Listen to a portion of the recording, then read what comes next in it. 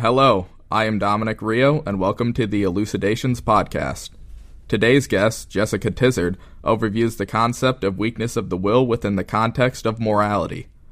Are people immoral because they are unaware of the ethical course of action, or do our desires play a bigger role?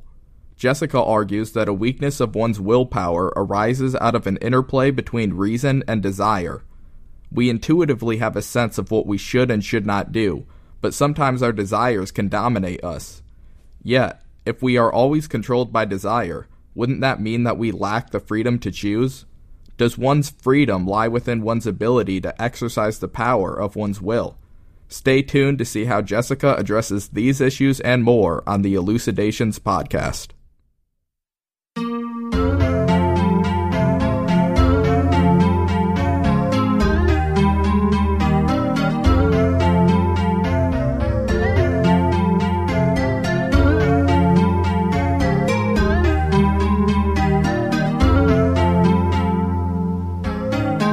Hello and welcome to Elucidations.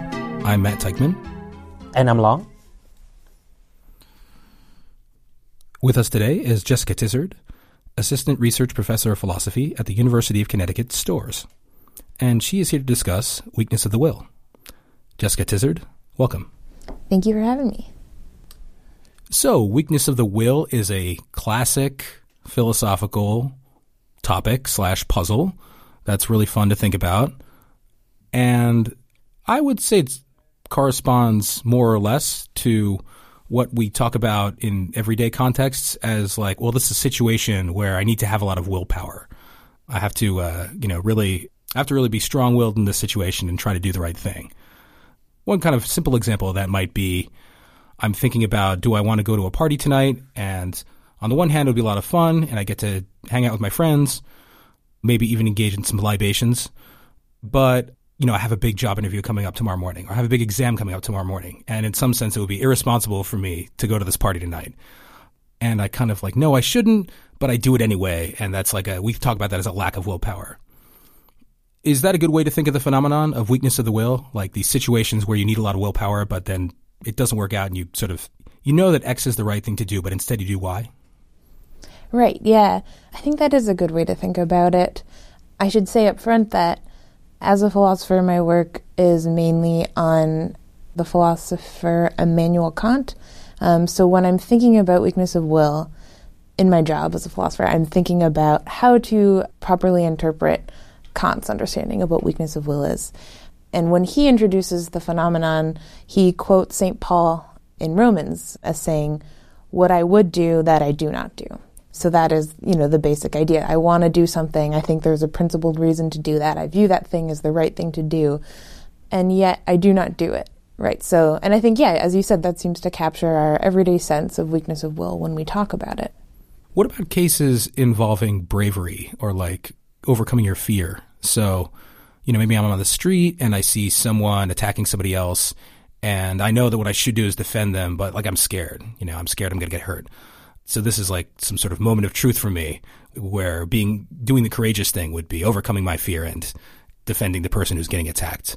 And let's say that I don't do that. Let's say that I chicken out and I don't help the person and I'm really ashamed of it afterwards. Is that also a case of weakness of the will? I think it makes sense to think of it as yet another case of weakness of the will. And I like that you use the term afterwards, right? I was ashamed afterwards. I think on Kant's view, and I think this should be our general view, it's a much broader phenomenon than the really puzzling type of case where even in the moment I know that I'm doing something wrong and acting as I do. So I think we can apply the term weakness to any case where I act against my established moral commitments or principles and then come to regret my action once I have reflective clarity on the fact that I did act against those principles, right? So So it could be that reflective clarity doesn't come until later, right? So maybe in the example you're talking about now, I think I am not obligated to intervene in this situation, right? I'm not acting badly and failing to help this person. But then later I'll realize I sort of made that judgment on the basis of my fear, and that it wasn't a good reason to make that judgment. I had no real ground to think. I was just motivated by my fear.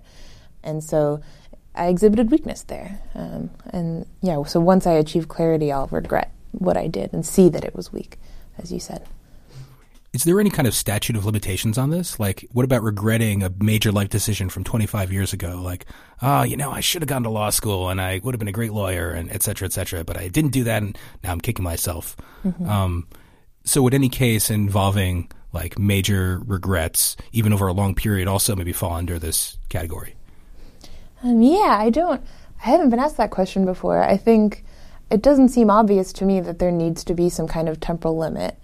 I would say that it's important for Kant to think of this as a moral phenomenon. So weakness doesn't extend to sort of prudential failures where I think, I would have been happier if I had gone to law school because I would have made more money, or I would have had a more stable job, or would have made it easy, So if those are the kinds of considerations that factor into, my happiness, right? Am I able to meet the desires that I have?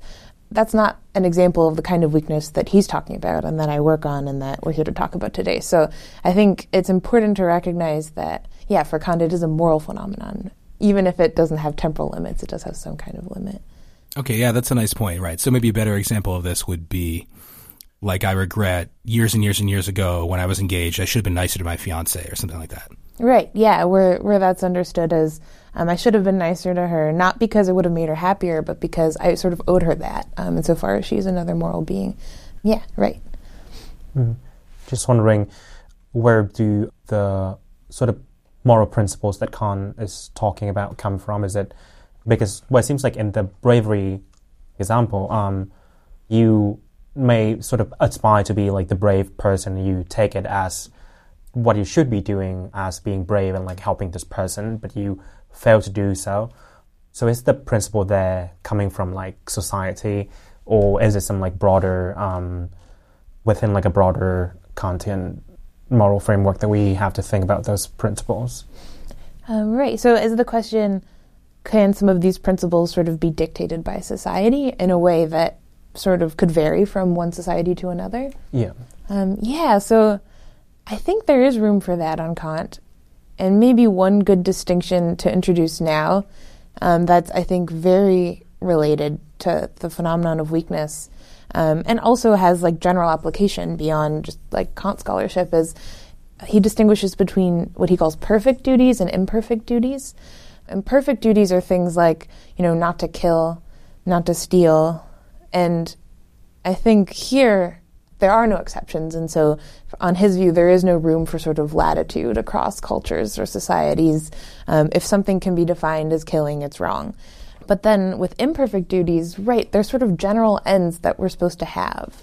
Things like being good to my parents or being beneficent to others, taking the happiness of others into account, developing my talents, things like this. And so it's very unclear exactly how to do those things, right? There's, he calls them wide duties in the sense that they don't specify particular actions that we're supposed to do.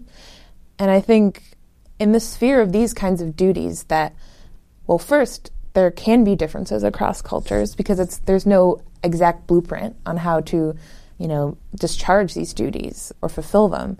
But then also, I think this is where weakness can creep in because it's often unclear to us, how exactly to go about fulfilling these duties, especially in difficult situations where it might seem as though two imperfect duties are conflicting with one another. And it's sort of in not knowing how to navigate these difficult waters that human weakness can arise. So I think courage is a good example because insofar as it's up to you to intervene and perhaps save the life of another person, it can be unclear, is it up to me to do this, right? I think it's possible that different societies might, understand the obligation that I'm under in that case differently because we're talking about imperfect or wide duties. So would it be fair to say that like a perfect duty might be something like it's just a hard no, like exactly. Don't ever kill anybody. It doesn't even matter what the situation is. Mm-hmm. Whereas an imperfect duty, maybe what we want to say is that there's context to take into account. And particulars of the context can affect whether what exactly the duty is, or something like that. Yeah, I think that's a good way to look at it. It's much more context dependent. There are just a lot more factors to consider in deciding what to do with respect to a given duty. And like I said, conflicts can arise, right? And this is what makes context important. What kind of other duties are in play here? What else do I have to think about? What other obligations are weighing on me? And how do I sort of prioritize them? This is a big, important question. Whereas, yes, with perfect duties, there is no context in which my duty not to kill could be, lifted because of some other duty that I have. Yeah. So, with the example of someone who sort of thinks to herself that she should be doing her homework, but sort of goes out to a party instead, so is it sort of a failure to take into account these sort of like contextual elements? Yeah, so I'm just wondering, like in that case, what sort of goes wrong in the law? Yeah. Right. Yeah, I think the party case is a really good example to think about. And for Kant, I think we don't even need to necessarily specify the added condition that I have something to do tomorrow that's important and I should be thinking about that. I think for Kant, we can see duties conflicting, moral duties conflicting, in just the idea of going to a big party, because he thinks there's two sort of things at work here, right? So I should say that Kant, just historically as a person, loved parties and thought they were extremely important. He gets a bad rap. People think he was this really boring guy who never did anything and sort of lived his life in this regimented order and did the same thing at the same time every day. But it's very true that he loved parties. He thought they were super important, and he thinks that there's a moral dimension to them. So the kind of company that I enjoy in a party, the coming together with lots of different people and being able to converse freely over many hours in sort of a relaxed situation is a moral good for him. He thinks we, have sort of a wide duty to pursue these kinds of situations. But then he also worries that parties are an invitation to excess, right? So he imagines being invited to a large banquet and knowing that there's going to be a lot of food and drink there, rich food and like copious amounts of alcohol. And the question is, how do I sort of navigate these two things? And I think there's room for genuinely not knowing, what the right answer is for him. So I'll just say as one last aside, when he introduces these kinds of examples in the Metaphysics of Morals, which is one of his major ethical works, he asks what he calls casuistical questions, like, so on our topic, he says, for once I'm quoting here, can one at least justify, if not eulogize, a use of wine bordering on intoxication, since it enlivens the company's conversation and in so doing makes them speak more freely? And I think he's asking this as a genuine question. So the thought is, can I, use imbibing as a means to this moral end of socializing, or am I sort of transgressing against a duty to myself to sort of be temperate and not misuse, my capacity for eating and drinking in a way that is harmful to me? Where is the limit on this kind of case? I think it's not knowing that leads to problems. So intuitively to me, this version of the situation that we're imagining sounds a bit more maybe like a dilemma than a case of being weak-willed, because you have sort of these two competing considerations and you can't choose between them. And the way I usually think of a case of weakness of the will is you did choose A rather than B, and yet you did B instead. So I was just curious about whether is this indicative of like an approach that you think we should take to weakness of the will, like we should think of it like on the lines of a moral dilemma? So I think in talking about the sort of traditional case of weakness of will, a big part of what takes center stage is what philosophers would call the phenomenology of the experience. So, right, it's how it feels to me. It's this thought that I'm in a lot of pain because I recognize that there's a real tension here, right? I think that I should do something. Maybe I think I shouldn't go to the party, but then I go anyway. I think Kant's trying to understand, how is it just possible for this puzzle to manifest itself to us? He's not thinking so much about what it feels like in certain cases. And so the kind of framework I set up with the party case where there's sort of two conflicting imperfect duties. I think this is an important part of the framework that maybe has to be in play for it to be identifiable as a case where moral weakness is going to apply for Kant. But then I think there's various ways for this framework to sort of play itself out for the agent. And so, yeah, I think there is room for one way of realizing this framework to be in the traditional case with the sort of the phenomenology or the feels like of, right, I'm torn and I'm pained at being torn. So, we could imagine, the person is sort of dealing with these conflicting duties, but she just feels a strong desire to go to the party. And she does, and, she gets swept up in things and sort of is overindulging, enjoying the company, sort of just doing what people do at parties. And all the while, sort of at the back of her mind, there's this thought that I'm doing something wrong. So I think there is room for that kind of case. But I like calling it a dilemma because I think that's important. Yeah, I think the phenomenon of feeling torn, and maybe not just feeling torn, but actually being torn, and it's just like not clear what the right thing to do is probably common to all the examples we discussed. Mm-hmm. So if there is a strong reason for you to help the other person who's being attacked, namely that person doesn't deserve to get attacked. And there's also a strong reason for you not to, namely you don't want to get hurt. Mm-hmm. So yeah, this kind of like being pulled in two directions thing seems to be common across all the cases we've discussed.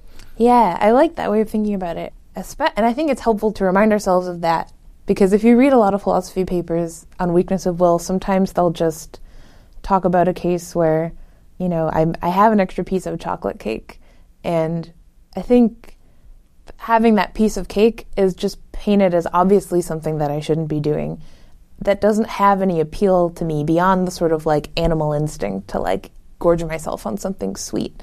And we're supposed to think, I have no real reason to want to do that. So it really, I think it kind of, sucks the dilemma out of the situation. I think it is important to think of weakness as coming from a sort of, robust dilemma between sort of conflicting principles or duties. I also wonder sometimes whether philosophers really should be in the business of micromanaging our every little eating decision. Yes, that's true. Yes, I do think we can take it to extremes. So I was just wondering, what it seems like in the case of someone having a weakness of the will, part of it is having these sort of conflicting principles or desires being a play at the same time. So just wondering, what's the role of sort of trying to gain as much experience sort of dealing with the contextual background as much as possible? Is it the case that the more experience we have with sort of having this dilemma of, on the one hand, wanting to go to a party, and on the other, wanting to stay at home and study for exam, would sort of just having that experience repeatedly help one to sort of somehow resolve the situation in one way or the other? Right. I think it's an underexplored part of Kant's philosophy that he thinks, having general moral principles is not quite enough. I need also to have what he calls a sort of cultivated sense of judgment. I need to be better at sort of reading the situation. I need to have more experience in sort of being able to, in wanting to go to the party, I'm not thinking about this, my sort of duty to socialize, right? I'm not just thinking about the fact that there's like a real moral end in going to spend time with other people. I might really just be motivated to sort of ignore my problems by, going out and distracting myself and drinking too much or something like that. So I think it's sort of knowing yourself and knowing what tempts you and being able to differentiate between sort of genuine questions about what's the right thing to do and sort of rationalizations where I'm really just masquerading something as the right thing to do while I'm sort of just trying to do something self-interested, something that's only thinking about satisfying various desires. I think this is the kind of experience that Kant thinks it takes to sort of cultivate good judgment and stand a chance at avoiding weakness. Right, so just wondering if there the possibility of sort of rationalizing by sort of adding in more reasons why you should go to the party and not study for exam, while from like an outside perspective, like it might seem clear that what you should be doing is instead staying at home and study for exam because that's important for your future or something like that. Right, yeah. I think that is a thing to worry about and a thing that cultivating judgment and experience helps me avoid. And I like the way you put it in terms of the outside perspective. Someone else's perspective would see that you're just sort of manufacturing reasons where there are none. Good reasons to act, reasons that aren't just about me being able to satisfy various desires that I have that don't hold up, to objective or moral scrutiny. I think that is the right way to think about what's going on in cases like this. But I think one thing that's important is, insofar as we're talking about weakness, the weak person is someone who, on Kant's view, right, so he identifies 3 different sort of levels of moral failure, and weakness is the least severe. And for him, the weak person is someone who genuinely is trying to do the right thing. And they do have a sort of good general framework for what it means to act well. What kinds of things should I be aiming for in living a moral life? And so I think that rationalizing is possible for such a person, for sure. Like I said, Kant has a broad expansion of weakness. It's not just the case where I know I'm doing the wrong thing and so I can't rationalize. I think it could also include cases like this. But it's important that we don't view such cases as instances of bad faith, where I'm sort of going through these, ratiocinations so that I can justify to myself going to the party. It's not that backhanded. It's not that deceptive. It's, I'm genuinely trying. And this seems to me like a reason now because I want to go to the party so badly. But later I'll realize that it wasn't one, right? It won't hold up to further scrutiny. And I'll see that I was acting out of weakness. Isn't it an indication that the weak-willed person grasps the relevant moral rules and facts that they feel guilty when this happens? Right. You know, as opposed to just being a mustache-twirling villain. Right. Exactly. Yeah. They do. That's a wonderful way to put the point. I do feel guilt when I realize my failure, and I think that's the important characteristic identified in the classic example, right? I feel pain in the moment because I realize that there's something wrong, and this pain reveals my moral interest in being good. Kant, is pretty committed to the fact that we can feel that feeling at lots of different levels of evil. And that's what reveals the fact that we're moral beings. It's not that we do the right thing all the time, it's that we feel bad when we don't. And that's what reveals our interest in the good. One thing you often hear people say about these cases is, I knew what to do, but I was overcome with desire. The desire swamped me and made me do the wrong thing, or something like that. I knew I shouldn't have gone to the party, but damn it, the pleasure instinct took over, and I didn't listen to the inner voice in my head telling me what I really was supposed to do. Do you think that's a helpful way to understand these cases? Right, yeah. I'm glad you brought that up, because there are even people who attribute that view to Kant, who obviously sounds very different from the kind of view I've been attributing to him. I think if that's the sort of basic kind of case, if we want to sort of self-explain or self-interpret our action in this way, I think there are sort of 2 sort of philosophical accounts that one could give to unpack it. One is to say, that is just what happened. I was overpowered by desire. So no matter how strong my reasons might be, no matter how robust my moral knowledge is, I'm just the type of creature who can always be overpowered by stronger sort of affective desires that come to me through my capacity to sense and sort of stand in desirous relations to the world. And then the other way to think about it would be, well, I say that, and it makes sense for me to say that, but all that really reveals is that I am deceiving myself. And in fact, my basic general moral commitments or principles are to do the thing that I profess to not want to do. So this kind of way of interpreting humans would insist that I am not the kind of creature who can just be overtaken by instinct or strong desire.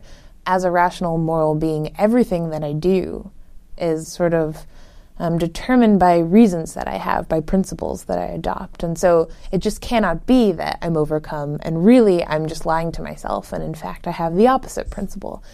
That's sort of saying, it is okay to throw over other obligations for the pursuit of pleasure, or it is okay to put my own well-being before other people and sort of be a quote-unquote coward in certain situations. Right, so these are sort of the two interpretive options we have, and yeah, I don't think that they are helpful ways to think about what goes on when we act weakly. I think as a Kant scholar, that's absolutely not Kant's view, but even just as a human being trying to make sense of weakness, right, because we're all weak, I don't know how many just everyday people would want to give that kind of explanation of weakness. I think it's something that philosophers end up saying because other things that they want to accept philosophically sort of constrain them. They back them into a corner, and they have to say something like that. But I want to deny that we have to end up in that corner. We can still have a really robust conception of reason, and right, the way that our capacity to form principles and act according to them and exhibit good practical judgment influences our lives and directs our lives as rational beings without going into that corner. Yeah, I feel like one issue with going that route is, okay, so I guess what I end up saying about the party is, well, no, if I decided to go to the party, then at the end of the day, I thought everything weighed in favor of going to the party. So that's just what I decided, which is great. What that buys us is it makes sense. But then what we lose is it doesn't look like weak-willed behavior anymore. It just looks like an ordinary, I decided to go to the party case. Right. Yeah, exactly. And then it can be impossible to explain. Well, not impossible, but we end up having to give a strange, convoluted explanation of why do I feel pain about it then? Yeah, exactly. Yeah, in what sense am I regretting something or what's going on there? Yeah, I think that's a hard, hole to dig yourself out of. Yeah, and then in the second case, where I admit, I am just overcome by strong desire, I don't want to say that we should deny that, strong desires can surprise us and influence us and sort of exert their pressure on us and influence our behavior as human beings. I think it would be philosophically strange to deny that. But in trying to explain how weakness of will is possible, or what it looks like in general, I think that we end our work too early in just focusing on the desire and saying that's what overwhelmed me.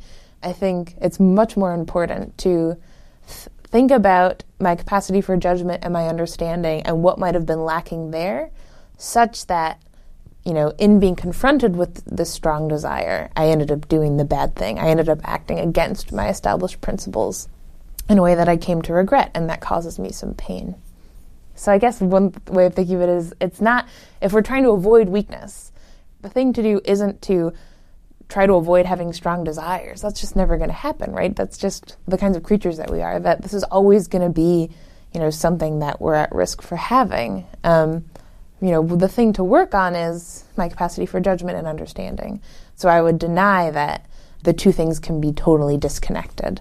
They definitely influence one another. Yeah, so we've been talking about how these sort of two readings of the phenomenon of weakness of the will are sort of unintuitive about the ways we would normally go about having these sort of dilemmas. So we're just wondering what your view about the situation is, what's sort of a more accurate way that we could describe the phenomenon. Yeah, so there's a sense in which we've been talking about it all along. So I would say that the most important thing in explaining weakness for me, and I think for Kant, is thinking about where imperfect duties collide and thinking about this sort of dilemma we've been talking about, and cultivating the sense of judgment that will allow us to best navigate, the application of these principles. And so this is very different from the other two views because if you think about what I call the rationalist view, they're not thinking about the application of principles, they're just thinking about the principles themselves. So do I have good ones or bad ones, right? Am I actually committed to being temperate? Am I actually committed to caring about other people and helping them when they're in need? Or am I self-deceived about that and I'm not? Right? My view is saying, no, as a weak person, I still have a good will. I am still committed to these things. I just fail to bear them out sometimes, and that's because I have an imperfect understanding or a sort of uncultivated judgment about how best to apply these principles to particular situations. And then, so that's how I think we need to respond to the rationalist view. And then there's the second view, which says, I'm just overcome by strong desire. And I think that's probably, to a lot of people, the intuitive way to explain weakness. But for someone who is going to emphasize, but not overemphasize, our capacity to reason and sort of the difference that it makes in our lives as moral creatures, I don't think there's room for thinking about the interaction between reason and desire in that way. So we don't want to deny that we do experience strong desires, but insofar as we're thinking about the sort of the moral relevance of those desires, right? It can't be that it just takes me over and determines me, because then I sort of lose all autonomy. It no longer seems to be a morally relevant action. I'm just sort of carried off. So we don't want to think about it that way insofar as we're thinking about the moral context. The way Kant thinks about it is, what makes these desires strong and difficult for me to grapple with is not their sheer sort of psychological or mechanical force, but the way they figure in my particular moral, rational framework, right? They're difficult desires for me to reflect upon. And I think we can understand there to be sort of things that are generally difficult for all humans to reflect upon because of our sort of basic needs for self-preservation and to be loved and to be happy. But then there can also be sort of specific desires that are difficult for me as an individual to reflect upon, given other ends I have, given my personal history and things like that. But in general, the idea is going to be, against the strong desire view. I do have strong desires, but to understand why I might act on them anyway, I have to think about, my capacities for reflection and judgment, maybe in some cases my personal experience, in order to understand how they influence my life and how they lead me to sort of apply the moral principles that I'm trying to apply in shaping my life in a bad way. So in other words, it isn't that desire is this alien force seizing control of you and manipulating you like a marionette or something. Rather, a desire is maybe just a consideration that's challenging to think about and get right or something. Oh, yes. I really like that way of thinking about it. Yeah. A desire, right, it has a certain kind of efficacy or urgency. It presents something as to be done, and then it's up to me to sort of apply my judgment and think about whether that thing should be done.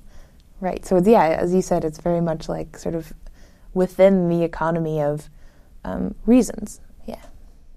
So in terms of thinking about a prescriptive way to handle a dilemma like this, what do you think should be the way that we go about doing so? Right, yeah, I think that's a good question, and it helps sort of bring us down to earth, because we've been talking about some pretty highly theoretical ways of thinking about weakness. And yeah, the prescriptive element is going to be really different depending on how you want to think about it. So if you're the rationalist, it's really just a matter of introspecting and trying to sort of clear away the clouds of self-deception and figuring out what my principles really, really are. And this is actually something that Kant thinks is very difficult, if not impossible, to do. And I think he would worry, and a lot of us would worry, that there's just too much navel-gazing going on there, and it's not going to help me be a better person. And then on the other hand, the extreme view, you've accepted that there's no connection between my reasons and my desires, right? So I can gain however much moral knowledge I want.